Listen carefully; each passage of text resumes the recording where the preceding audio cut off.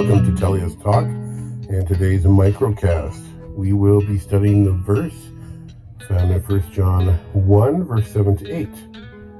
But if we walk in the light as he is in the light, we have fellowship with one another, and the blood of Christ, Jesus his Son, purifies us from all sin.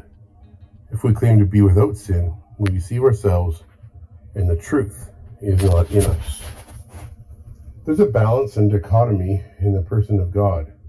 In the 1800s, Jonathan Edwards preached his famous sermon, Sinners in the Hands of an Angry God. His focus was on how God hates sin, and as sinners, how his wrath is set against us. In his time, the view of God as being angry was effective in turning the hearts of his readers toward God. However, when we view God in context of today's culture, such a view of God is almost impossible to reconcile. If Jonathan Edwards is one side of the spectrum, then the other side is what we see in the writings of Rob Bell. In his book, Love Wins, Rob Bell brings forth a God who pours out his love on everyone without discernment. So how do we find commonality between the two conflicting views?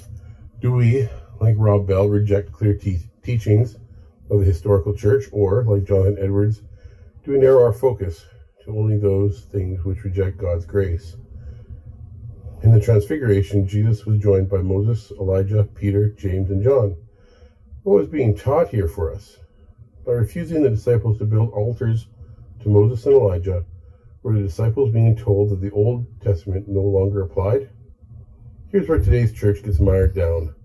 Very often, we become overwhelmed with the thought that the God we serve could not possibly be loving and wrathful at the same time.